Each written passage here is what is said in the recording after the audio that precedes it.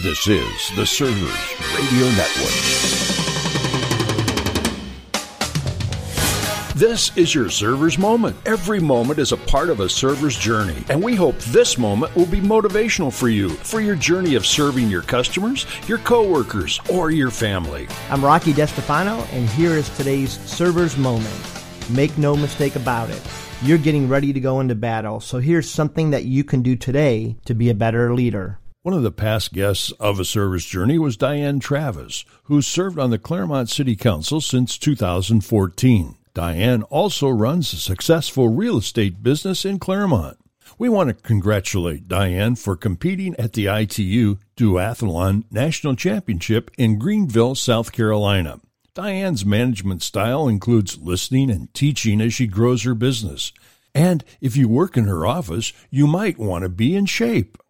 Everyone in my office just so happens to be like that because those are the things we do together. We'll do a park run maybe on a Saturday. I have two of my agents do the park run every Saturday. Right. Just the healthy lifestyle. Diane also believes in relationships in your business. In any profession, really, especially real estate, it's all about relationships. So when you're with a franchise, a lot of times they'll tell you, you need to use this lender, you need to use this closing company.